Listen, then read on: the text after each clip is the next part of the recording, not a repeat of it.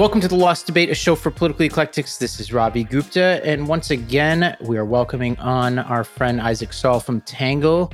Isaac, welcome back from vacation. Yeah, thanks for having me. Good to be back. Recharged, ready to rock, man. Well, okay. First thing I wanted to ask you about, you just wrote a piece about Vivek Ramaswamy, and I wanted to talk to you before you even wrote that piece about this concept of populism, which it's kind of driving me crazy because it's being thrown around and I don't think it's been defined really well in the political vernacular. And I think Vivek's a good example of this. The people who are being branded populists seem to me like unlikely vessels for at least any fair reading of what populism is. I find it odd that our two most prominent populist figures today are two billionaires. Not that you have to be one of those ordinary people to be populist, but it seems weird that we keep time and again having these vessels for populism who themselves are mega elite. And even if you look on the left, like Elizabeth Warren, Bernie Sanders, like our populist figures aren't being drawn from the quote unquote ordinary people. Yeah, well, look, I mean, first of all, I think, this was always the big contradiction with Trump was that he was kind of speaking as the voice of the outsider, the voice of the forgotten people, the kind of populist candidate. And then it was like, he spent his entire adult life as a rich millionaire, billionaire in New York and was a Democratic donor. And, his whole life was built around like the most elite class of the kind of Manhattanite Americans. So I struggle with the definition a lot too. I share your frustration with it. I think one thing that is happening and that I think was part of Trump's appeal and also is part of Ramaswamy's appeal is that they are class traders to the elite class that they are members of. And that is sort of how they pitch themselves. I mean, Trump was great at this. In the 2016 debates, I remember vividly when he would be up there and saying things like, I know how this works. I've given these people money and then they come and do me a favor. And it was like nobody had ever said that out loud on a debate stage before. And there was something about him that was so novel in that way. Ramaswamy's a little different, and I struggle with him as well. He's sort of doing this whole I'm the truth sayer, I speak honestly about tough issues things. I think maybe he's a populist on some kind of culture war issues. Like, if you poll Americans about whether trans women should be able to compete in girls' or women's sports, most of them actually say no. And Ramaswamy's going to take that position and say, like, he's brave enough to stand up and say that. I don't really think it's that brave to say something that like a bunch of people believe. Like that doesn't strike me as a big, brave, truth sayer thing. But that's kind of like his populist take is I'm a normie when it comes to sort of the woke politics that are happening in America. But then it's like he is literally one of the youngest billionaires in the country who went to Yale Law School and Harvard. And he's basically as elite gets in America. So it's a tad bit odd to see him hit these notes when it's like it's not like he worked in a factory and then rose the ranks of politics and knows what it's like to do a grueling 9 to 5 in the coal mine or whatever. He's not that guy. It's interesting. You look at our so-called populists in the United States, they all have this profile. Josh Hawley, who I went to law school with. I went to law school with both of these guys, by the way. And I will, to the extent anybody cares, we can come back around to me. But then you have JD Vance, who I think is closer, but still also went to law school. My law school. It's like, Yale Law School is becoming the populist factory. And I'm like, come on, guys. Like, at least Vance has the story of coming from the places that he's intending to serve, like, and has distilled it down. Like, if you compare Hillbilly Elegy, no matter what people feel about that book, to something like, Woke Incorporated or whatever it's called that Ramaswamy wrote. One of them is a potentially ghost written screed that anybody could have written. And the other is a very personal story connecting to the people who he grew up with.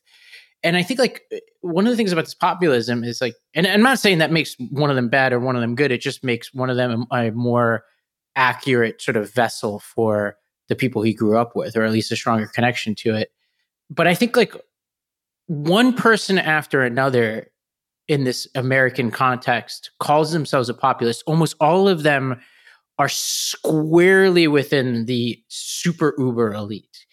And I don't think that's accidental. So this is like my kind of theory in this is like true populists, right? Like if you look around the world, like what where this term has come from. Like somebody like Narendra Modi is a populist, like in the traditional historical perspective and in the sort of emotionally truthful perspective. He was selling tea on the streets. He came from nothing and he rose based on a combination of an economic and religious argument that was also popularist, which is like a term I think like Iglesias uses like popular and populist sometimes often go hand in hand. And Modi was, regardless of how people feel about it, and we've done a lot on like talking about like what's going on with Modi, he was speaking to a truth that he came up on, that he made clear to the people, the sort of a huge majority of Indians who felt like they weren't being heard.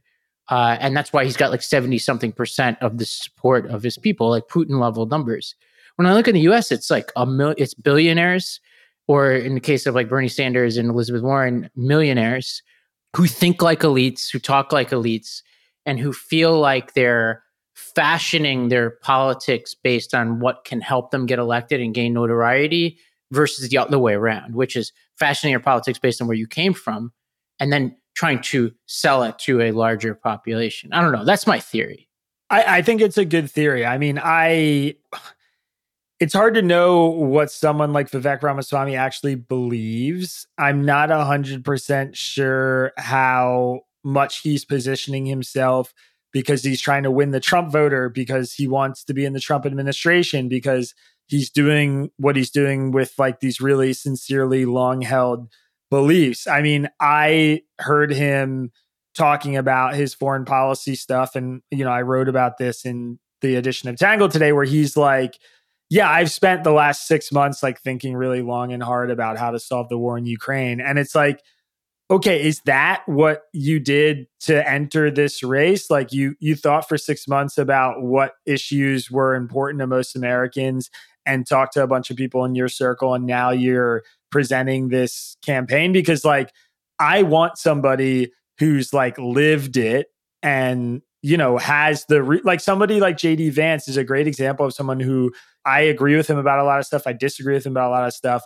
But I find his populism that comes from this experience of, living as a quote unquote ordinary American so much more genuine, because I know a lot of ordinary Americans. I live in a part of the country with a lot of quote unquote ordinary average Americans, demographically, economically, whatever.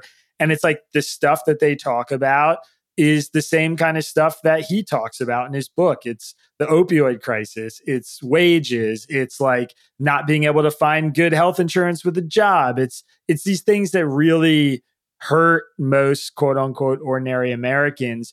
Whereas like I don't think a ton of normal Americans are sitting around all day thinking about ESG. trans issues and ESG. Exactly. Yeah. It's like this stuff that he cared about as a hedge fund manager, but now he's trying to reframe as like what matters for your average American making 40 grand a year and trying to pay for food and a babysitter. Like it doesn't fit for me, which is definitely part of something that makes it feel like so not genuine. And to your point, I think it is sort of what these people imagine ordinary people really care about. I think what Trump did work because he had real policy positions on trade and immigration that actually mattered to people and was enough to motivate voters, and that he went against a candidate who I thought was pretty weak in Hillary Clinton in 2016. But again, it's worth noting that like, he's pretty much lost every meaningful election since then as the representative of the party. So maybe it isn't that good of a plan. I'm trying to think of who the last true populist in the sort of Modi sense was that the United States had. And it's honestly hard to even think about it, because I think in part, like our country is so good at producing rich people that it's like, it's hard to imagine anybody on the national stage who wasn't. I mean, I guess Jimmy Carter, right? Yeah. I mean, I think in the modern era, Obama was probably the closest. Like he was still elite and, but he had sort of the I'm a community organizer type vibe, and I think spoke to the populist movement in a way that was appealing to people. I mean, he was like the original outsider who won, but Yeah. yeah, he also had a pretty, luxe upbringing Mm-hmm. and wasn't ordinary in any really normal sense of the word, being like, living in Kenya and Hawaii and whatever. I mean, I don't know. I agree. It's hard to think of anybody who comes to mind genuinely. It's weird because I think people talk about how hard it is, to go from the bottom to the top of this country, but it's actually a lot easier than almost anywhere else. And like chances are, if you're smart, Bill Clinton's a good example of this. Bill Clinton came from nothing, but he was a genius and very talented for whatever you think of him. He was meant to do something like what he did and wound up becoming a Rhodes Scholar and going to Yale Law School again.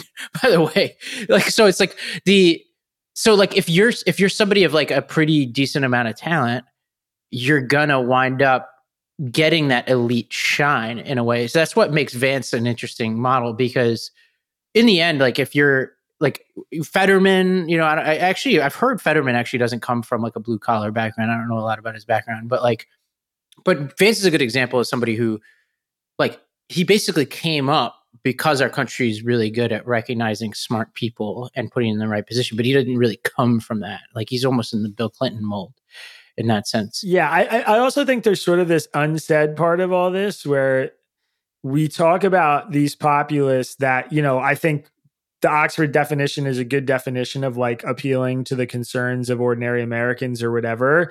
But it's like ordinary Americans don't agree about Anything.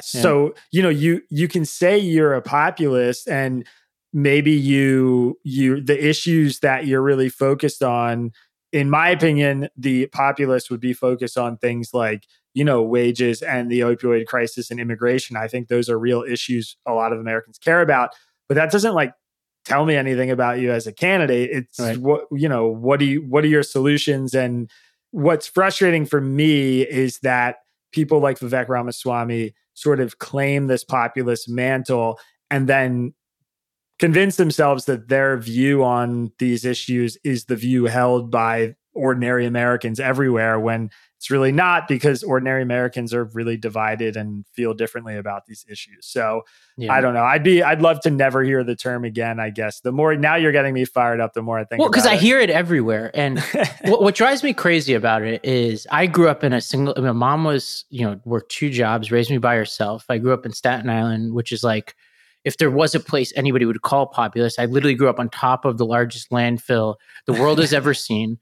And we are like your classic Obama to Trump district where people are like, F the system and all that.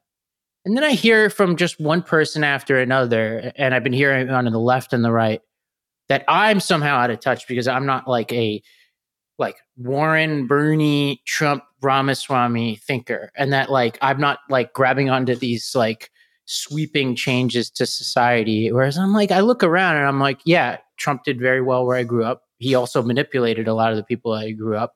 But at the same time, like 4 years of that, people in Staten Island aren't any better off, right? We're not in Iowa where we could point to like a tariff policy or farm policy if you interview those voters, right? And I'm like, most of these people that I talk to who use the term populist, they're not actually pointing to popularism, right? Because if you were to look at Vivek Ramaswamy, he's at least flirted with the idea that climate change isn't real. As you pointed out in your piece, it wasn't exactly clear what he was trying to say, but like, I don't know, I haven't looked at the polling, but I imagine most Americans actually think that climate change is a threat. Whether they rank that their number one issue or not, I'm not sure. If you look at his abortion positions, I imagine those aren't super popular. And I certainly wouldn't imagine like abolishing the FBI would be popular with mainstream America. So I'm like, well, what does this even mean? Is the average American like, let's get rid of the FBI? Maybe. I certainly haven't seen that data. Yeah, or abolish the Department of Education, or stop funding the Ukraine in their war against Russia, which is also, by the way, a pretty unpopular position among Americans. Like, I think a lot of people view this stuff in more nuanced and complex ways than you think. So, yeah, I mean, it's a frustrating trap. And again, to me, it strikes me as like somebody trying to do their best Trump impersonation, which I don't know how you win a nomination like that. I mean, you have the real thing in the race. And I get it if like he wants to frame himself as Trump without the baggage, but nobody's going to choose the knockoff Coca-Cola when the real Coca-Cola is right there. And it just doesn't seem like a winning strategy to me. It doesn't seem particularly genuine. And I think those are kind of my, my biggest gripes with him, even though I think some of the stuff he's saying is totally fair or true or, representative of frustrations a lot of people do have. It's just speaking for this whole class of people that you've never really actually spent any time with or around or amongst seems so Yeah. disingenuous. Well, our country has a long history of this. If you look at the Kennedys, right? Like people look at RFK and RFK on the left, since I was a little kid, or like they look at him like this big anti-poverty crusader, this guy that connected and all that. And if you look at the Kennedys, you're like, this family couldn't have been further from the reality of America. So he has a lane, and I think he's doing everything he possibly. One thing you and I definitely agree on is that he's certainly effectively campaigning, and like the question of what is true and what is effective are two separate questions. And he certainly is doing what he needs to do, perhaps not to win the nomination, which seems unlikely, but as the youngest person in the race, to set himself up for future races and or some prominent position in the Trump administration. So he definitely seems to be doing what he needs to do. Yeah, he's a great public speaker. He's good at insulting the other candidates on stage in a way that, feels good to watch. I mean, I loved it when he called out Chris Christie for running a presidential campaign that's pretty much based on a personal grievance. Like, he shouldn't be up there. I totally agree. I think it's a joke. When the candidates get asked a question and they go into what's clearly a scripted monologue, and he asks if we're done with the pre-canned talking points that everyone's been rehearsing. I love that. Like, I think it's good to watch that, to break the kind of third wall with the audience and talk to people in a real way. But on the issues, it seems like he's just this really smart guy who did a really good job in his career and now thinks that he can just do whatever he wants. It's like the classic tech bro thing. Like, he's an expert in biotech. And so now he thinks he can run the country and be president. And I just don't think we should take somebody seriously who has no governing experience, no executive experience of any kind in this way. And clearly a bunch of half-baked political ideas that he's not going to be able to execute, like abolishing the FBI or the Department of Education, which is never going to happen. Okay. Well, we'll have to get you and Ricky to have to hash that out, because she actually went down to New Hampshire, spent some time with him on the trail. So maybe the next time we get you two together to talk, I would love to. I think that she probably has on this podcast ascribed the term populist to him. So I think we'll have to give her an opportunity to give her a side there. Let's actually, you mentioned Ukraine. We haven't talked about Ukraine a lot on this podcast, but I think with the Prigozhin unfortunate accident, we should say. I mean, what are the chances? Actually, you did look at the chances. Tell us, statistically speaking, how unlucky is this guy? Yeah, I looked it up. I want to make sure I get it right, so I'll just read it to you. But aviation accidents are typically measured in the number of accidents per 100,000 flight hours. And the odds of a private plane accident are about 1 in 100,000 hours. And more than 4/5 of those accidents do not end in loss of life, while the odds of a commercial plane crash are about 1 in 16.7 million. So, he was on sort of a larger private plane, not flying like a little Cessna. There were apparently 10 people aboard or something like that. Whatever it is, I assume it's probably somewhere between 1 in 100,000 and 1 in 16.7 million for the plane to crash. But for it to spontaneously combust in midair and all 10 people on board to die does not seem particularly likely to me as an accident. So I think it's pretty obvious that this was intentional. Now, maybe, pure speculation, just keeping your mind open to other possibilities. There's a world where this was orchestrated by some other foreign intelligence operation. Ukraine certainly didn't like Prigozhin. Maybe the United States, for some reason, wanted him dead. But, there's one person who had a very clear grievance with him and also the means to do this. I mean, it happened a couple hundred miles north of Moscow.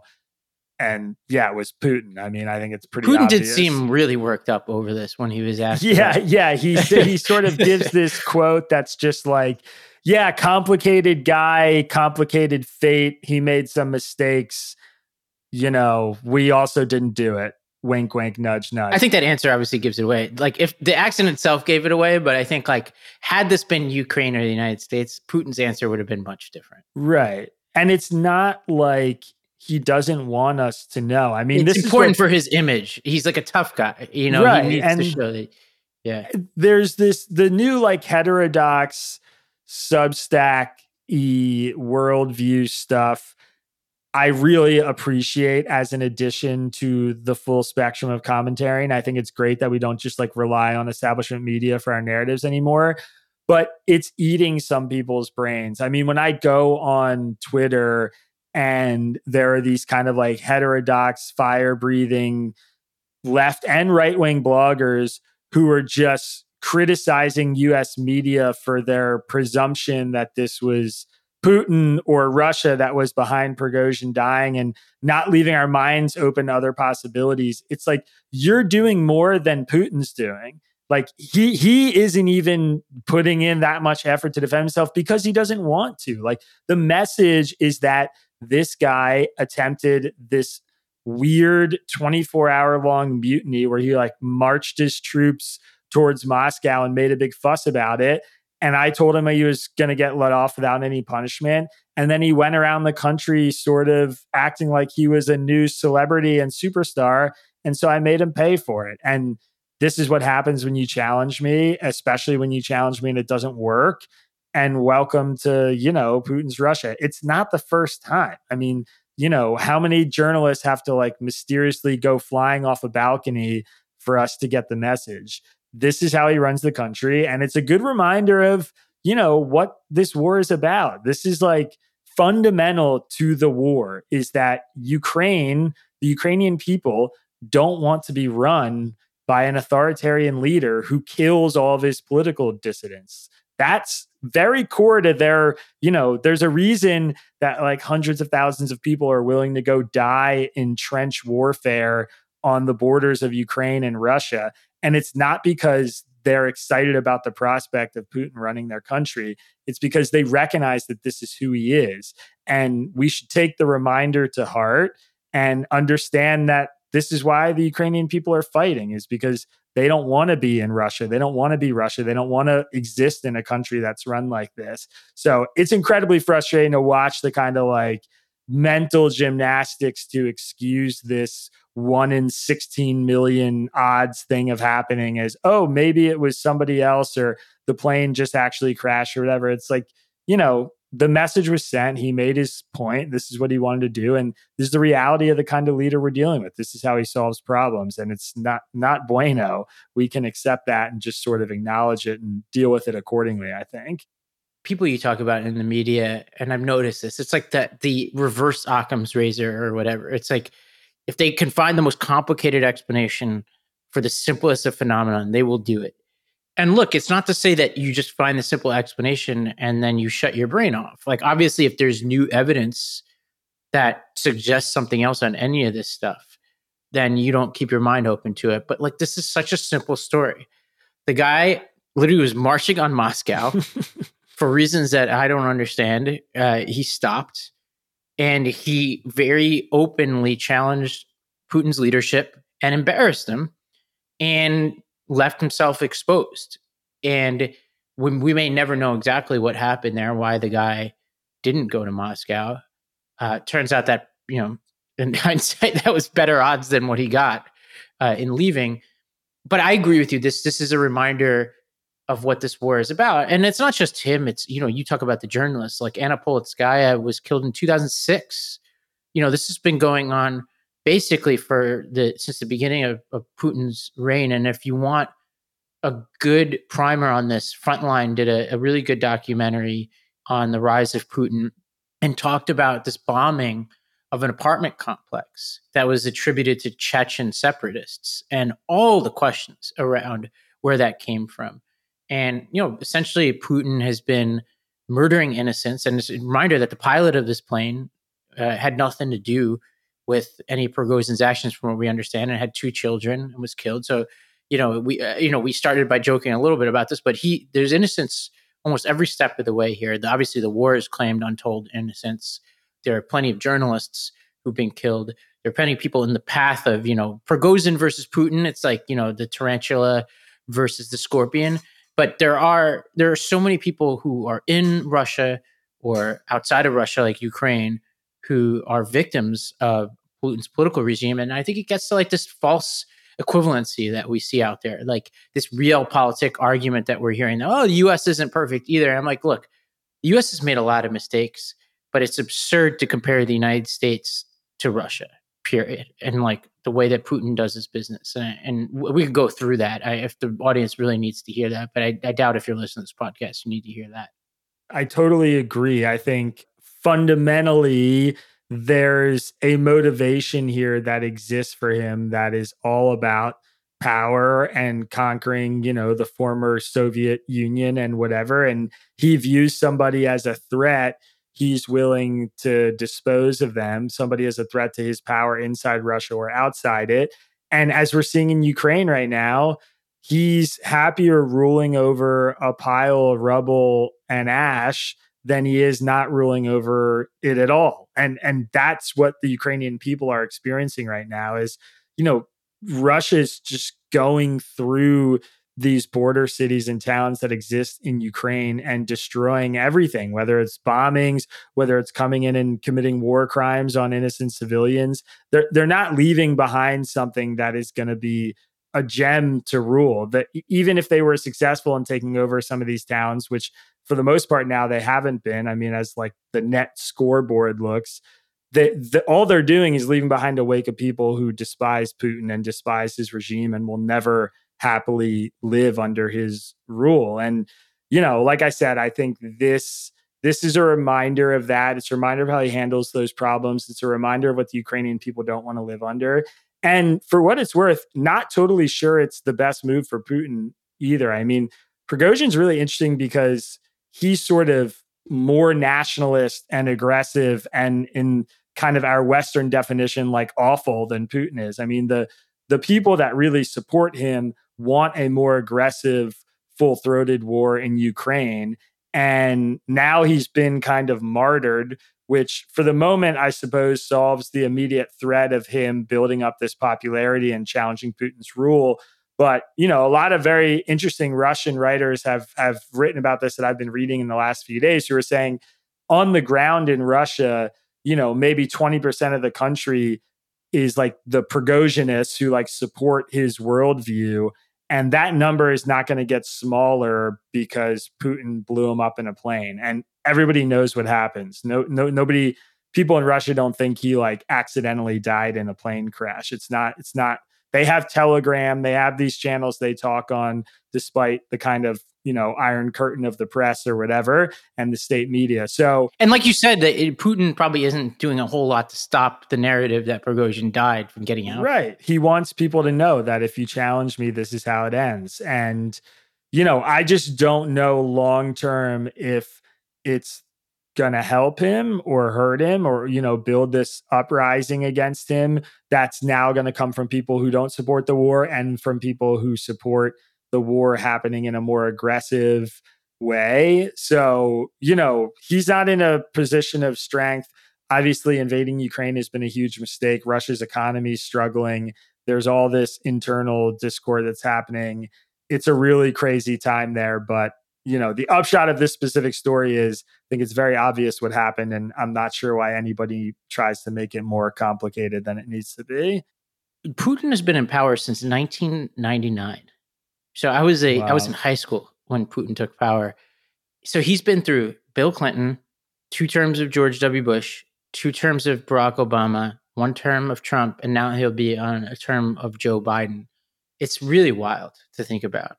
Yeah, I can't imagine living in a system like that where you have the same ruler, president, leader, whatever for all that time. And it should be said for some of those years was extraordinarily popular.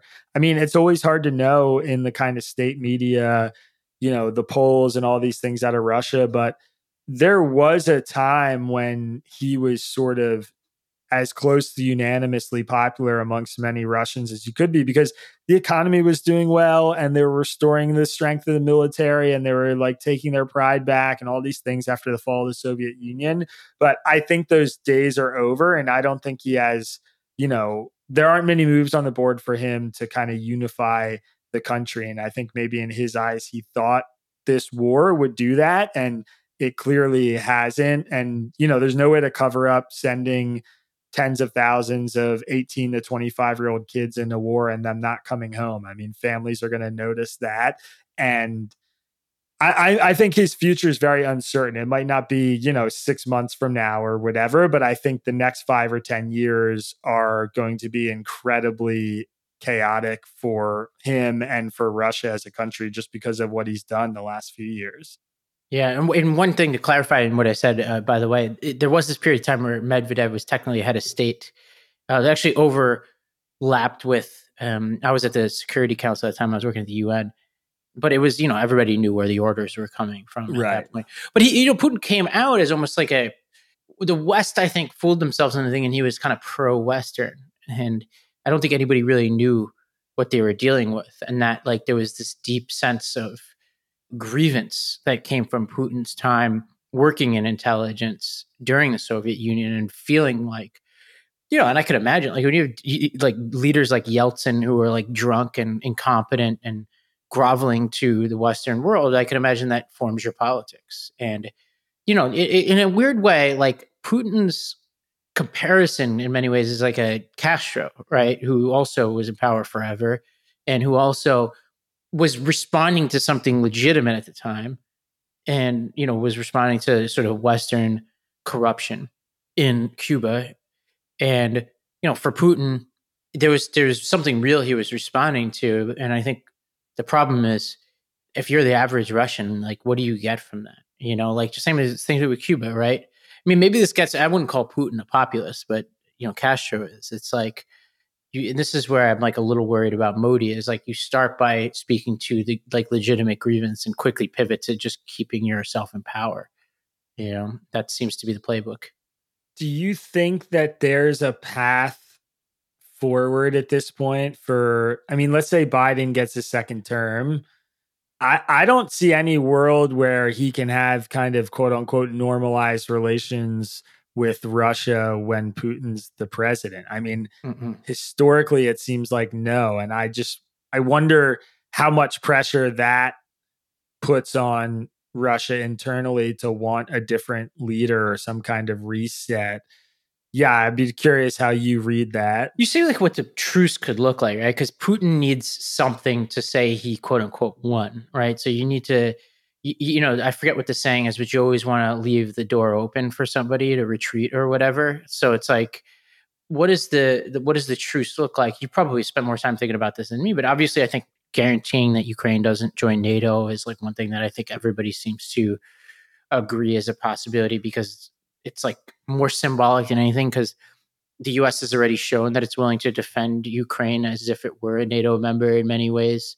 Well, I guess if it were a NATO member, we would put our own troops on the line, but something meaningful at least we're willing to do. What else do you think there is? Do you think that the US would agree to and Ukraine would agree to cede any territory? I don't think Ukraine would agree to cede any territory. I think from Zelensky's perspective, it's like, let's squeeze every resource we can out of this and get back the land that was annexed in 2014 in Crimea and, push as far as we can because it's from their perspective, they've been kind of on their heels begging for attention and help for a decade, and it took this sort of full scale invasion for them to get what they wanted. It would probably involve the economic side of stuff, lifting sanctions, maybe depending on how much Putin cares about his relationship with Iran and China, some kind of like multilateral deal where we are backing off economic sanctions and making things easier for the sort of the axis that exists against the Western world, as well as, the guarantees that we're not going to allow Ukraine into NATO and won't put our troops on the ground and that kind of stuff. But Yeah, I mean, truly, that's sort of why I asked, is because I don't really know. At this point, it feels like Putin's such a pariah, and what Russia's done has been so horrible that it's like, we're going to see it through until there's some kind of conclusive moment, whether it's Putin backing down and pulling troops out, or Ukraine claiming some sort of victory, or the opposite, Putin somehow countering what's been happening or getting help from a country like China or whatever, and quote unquote winning the war. So yeah, to me, that's kind of one of the scariest things, is every time he does something like this, like killing Prigozhin or whatever, the lesson is so well learned to the Western world that you're kind of like, okay, how are we ever going to work with this guy? So as long as he's in office and Biden's in office, it seems to me like there isn't really a great path out, which is sort of the scary part. Mm. Well, on that optimistic note, let's move to our final segment here. So I sent you this article from Matt Iglesias, which he argues there are two types of progressives: moralists and pragmatists. And he says that, there's this commentary out there that seems to assume that voters are driven by economic issues. And, if only the Democrats were more, back to populism, which is the threat. If they're more economically populist, they'd be able to appeal to the average voter, yada, yada, yada. But what he says is, by and large, the sort of alignment and realignment of voters is on social and cultural grounds. And there's a rift within progressive circles that actually has very little to do with economic policy and much to do with moral issues. Are you persuaded by this argument? I'm persuaded to a degree by it. I think the riff that he's describing is very real. I think the people who are the quote unquote moralists, who are sort of exercising the purity test, which I do think exists, I think they're less powerful and a lot louder and kind of influential online than he sort of lays out in this article. I actually think for a lot of Democrats, voting Democrats who are not super big politicos and engage in like the everyday controversy, they're voting based on healthcare and union stuff and education and sort of the quote unquote kitchen table issues. And while they might be hobbyists in the sort of purity test stuff that he's talking about, I don't see that as like a central rift in the party that's having some, shaping everything else that's happening. That part I feel like is a little bit overstated. I will say, like, I think what he's observing is definitely a real thing. I mean, one of the stories that I tell often, and I don't even know if I've brought it up on this podcast, but I remember during the 2016 campaign saying something about Trump, about, how he's like a media master while also criticizing one of his policies.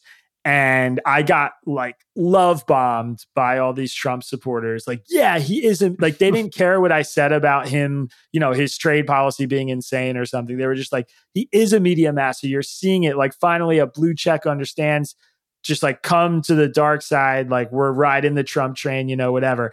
And then, like, a couple of days later, I complimented Elizabeth Warren about some policy proposal she had released when she was in the Democratic primary. And I didn't call her Senator Elizabeth Warren. And like a couple hours before, I had tweeted about a male senator and said, Senator, whatever. And I had these comments, like responses to me on Twitter, that were just like, it's Senator Elizabeth Warren, like, your sexism is showing. And I'm like, this is why you guys can't win anybody over. I'm saying that I like this policy perspective, like this policy proposal of hers, and what you're doing is making me hate you, because you're like trying to demonize me for a simple shortening of a tweet and not using, her proper moniker. I had an experience like this, by the way. I think there was some Bernie Sanders book. I think it might have been like, It's Okay to Be Angry About Capitalism or something like that. And I was like, I just took an Instagram video and then I showed how much the book was it was like Penguin Press, $35 or something. And I just put it out because I thought it was funny. And people were like, I've never seen like I don't interact with, I don't tweet that often. So it's like the reactions to it were so defensive and weird, but at least that one was on economic grounds. But I think like for people who are listening to this and you're like, well, what does he mean by moralist here? He quotes this woman, Liliana Mason, who went on a podcast recently. She's a John Hopkins political scientist. And this is what she had to say. She says, you can compromise on what level of taxation we should have.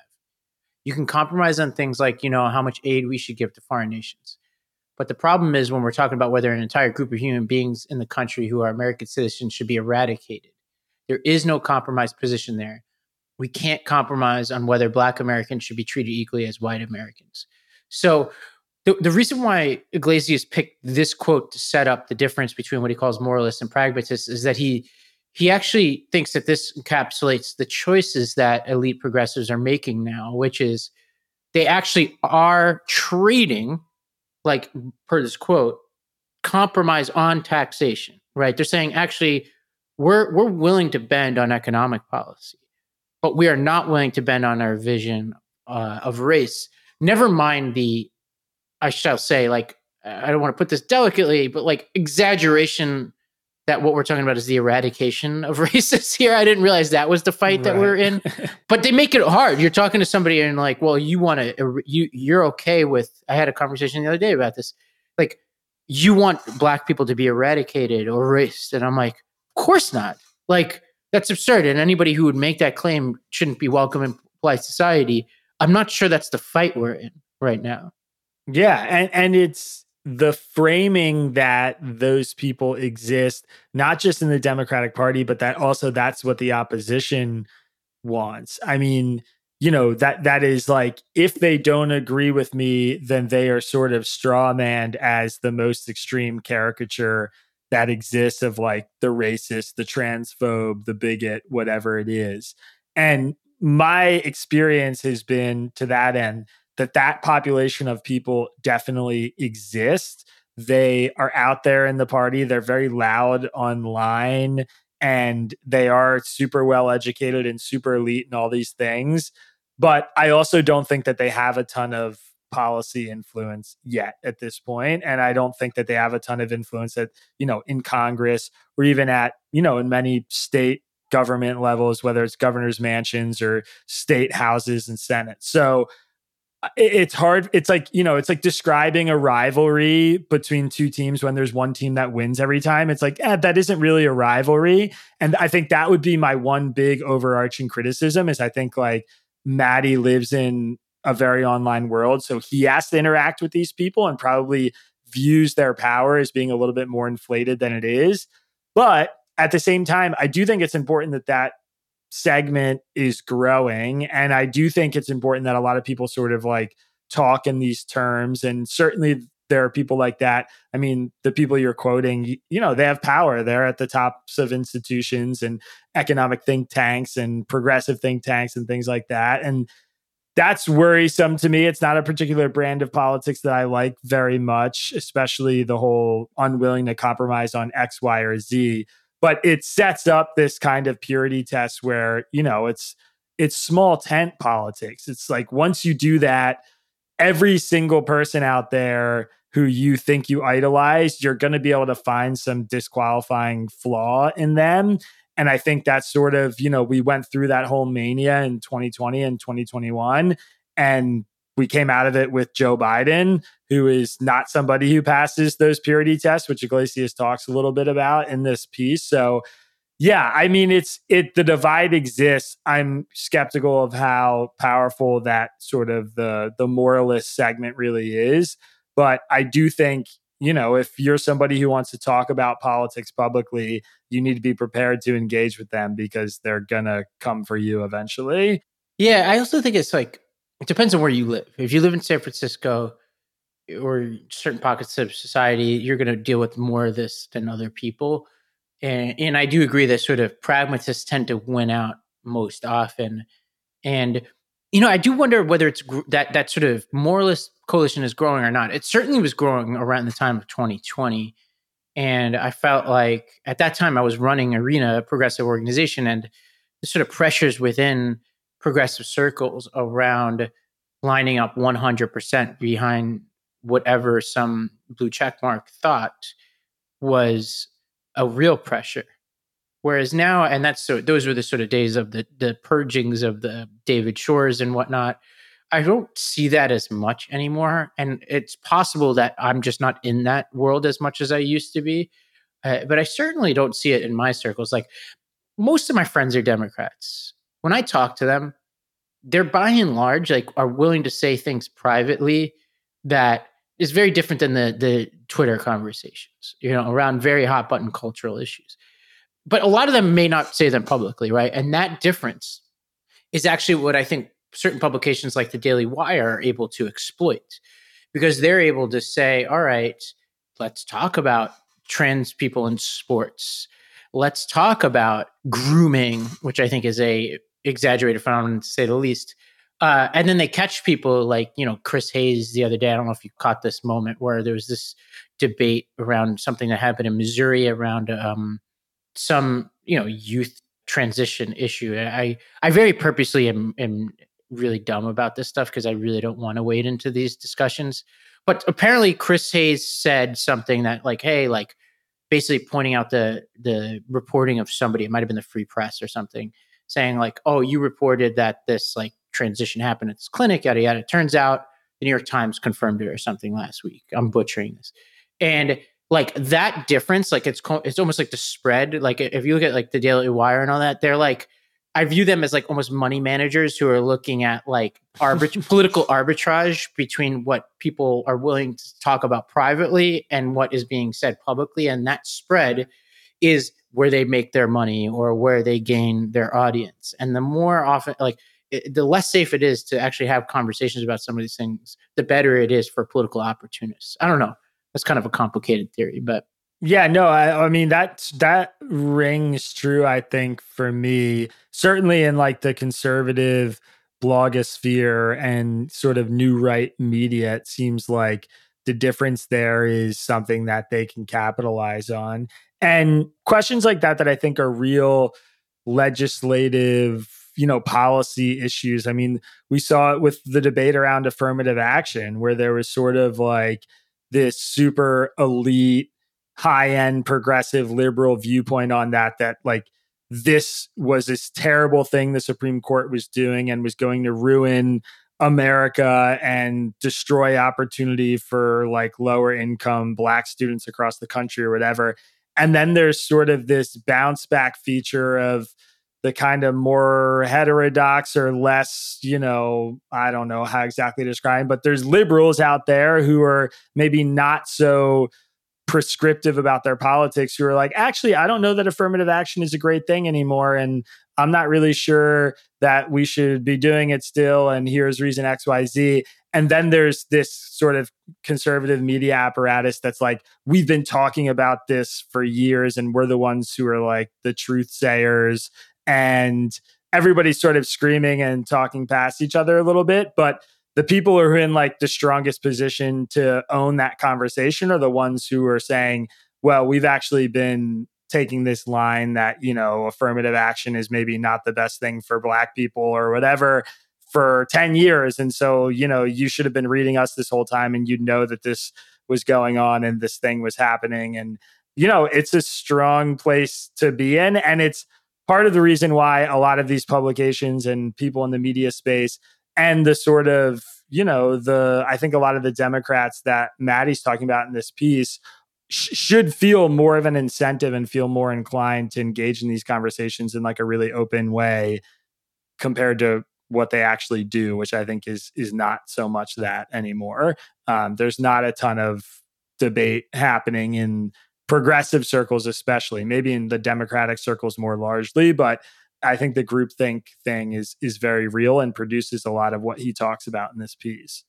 Yeah, so fascinating. I mean, the moralists and the pragmatists. So I think like as we look ahead, I think we'll just have to wait. I mean, the last primary election was I'm trying to use this lens for that, but Bernie and Elizabeth Warren are such weird stand-ins for this because they're not.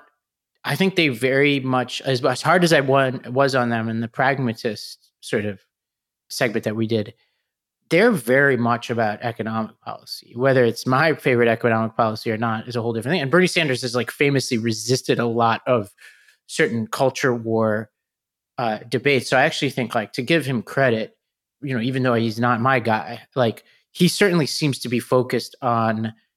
Nobody would accuse him of being a pragmatist, but he's maybe like a third way here. He's neither a moralist in the sense that Iglesias is talking about, which is non-economic moralists, what is kind of what he's saying. Certainly not a pragmatist. He's third, which is like a maybe economic moralist. Yeah. And maybe that's the way forward for the Democratic Party. Translation, to come full circle as we round this episode out. Economic moralist, what's another word for that? Populist. Maybe that's the answer for the Democratic Party. In the end, we need more populists. Forget everything I said. Good luck to them finding a populist in their ranks these days. I would like to see it. Oh, I don't even know. Honestly, I can't think. We talked about all the Republicans like J.D. Vance, maybe somebody like Sherrod Brown or something. I don't know. Brown is the guy, probably. I don't know anything about his personal background. And maybe I emphasize personal background too much. But I mean, Brown, to win Ohio, I mean, he might and very likely will lose this next time. But to be able to hold on to Ohio as long as he has is fascinating.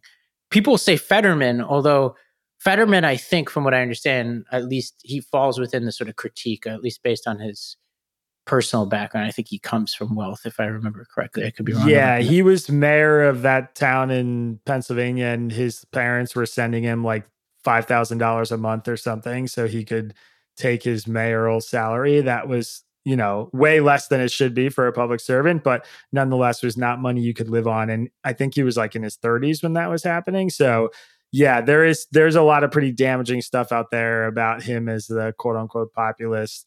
Though, he still wears a hoodie and shorts around a lot of times. And I appreciate that. The populist style, at least. And it's worth, I got to think about this. Part of what I'm doing is like a cousin of the ad hominem argument, which is like I'm focusing on people's background as opposed to the arguments they're making. And I think that's for like a whole, part two of this discussion is like, it would be one thing if it's a one-off, right? Like, hey, there's just one leader out of 20 populists in this country who happens to be a billionaire. It's another thing if they all happen to come from the upper crust of society, then I think we've got a pattern that perhaps says something about the populism itself. But I'll refine that theory. I think I agree that generally, all things equal, I prefer the populists who actually grew up in, the kind of demographic and socioeconomic situation he alleges to represent. That makes it feel more authentic to me. So I'm on board with that. Cool. All right, Isaac. Well, welcome back. From the populist enclave of Suffolk County, Long Island. Looking forward to reading some more. And obviously would love to have you on. And I think next time I'm going to try to get you and Ricky together because I did a lot of Vivek bashing today. And I know that she has a different views. So I will acknowledge that and we can get you guys talking about that. I imagine he'll still be in the news. I don't think he's going. Yeah, absolutely. I love it. I would love to do it. That sounds great. All right. Well, thank you very much, everybody. Make sure to get out there and rate, review, and subscribe. If you haven't yet, subscribe to Tangle at readtangle.com. And we'll have a great weekend. We'll talk to you on Tuesday.